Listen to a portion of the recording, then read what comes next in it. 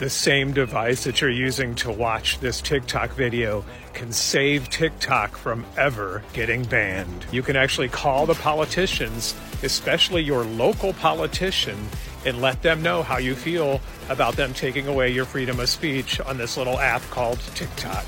How do you call them? Here's their numbers. And maybe this is a moment in American history when 150 million people might have their app taken away from them by the government. Ironically, by the American government. And why are they doing it? Because of fear. When was the last time they took away our freedoms because of fear? COVID. So they're just doing it again, but it's a new tune, guys. Hello. And that could be the biggest failure of our current government, sadly on both sides, is that no one is seeking diplomacy. They're all just seeking this kind of one-upsmanship and war over peace. What the hell? This is the 21st century. But that is one beauty of the American government. We can pick up our phone and call.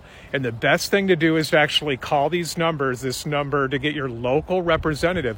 Because if you say, hey, I'm a resident in your district and I don't like what's happening with this ban, they're actually going to listen to you because you are a potential voter.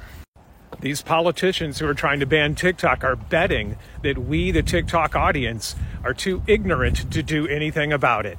When they start hearing their actual phones ring, it might make a difference.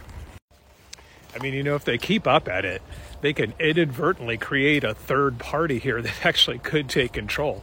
150 million people is twice the amount that voted for any candidate in the last election. Shortcast Club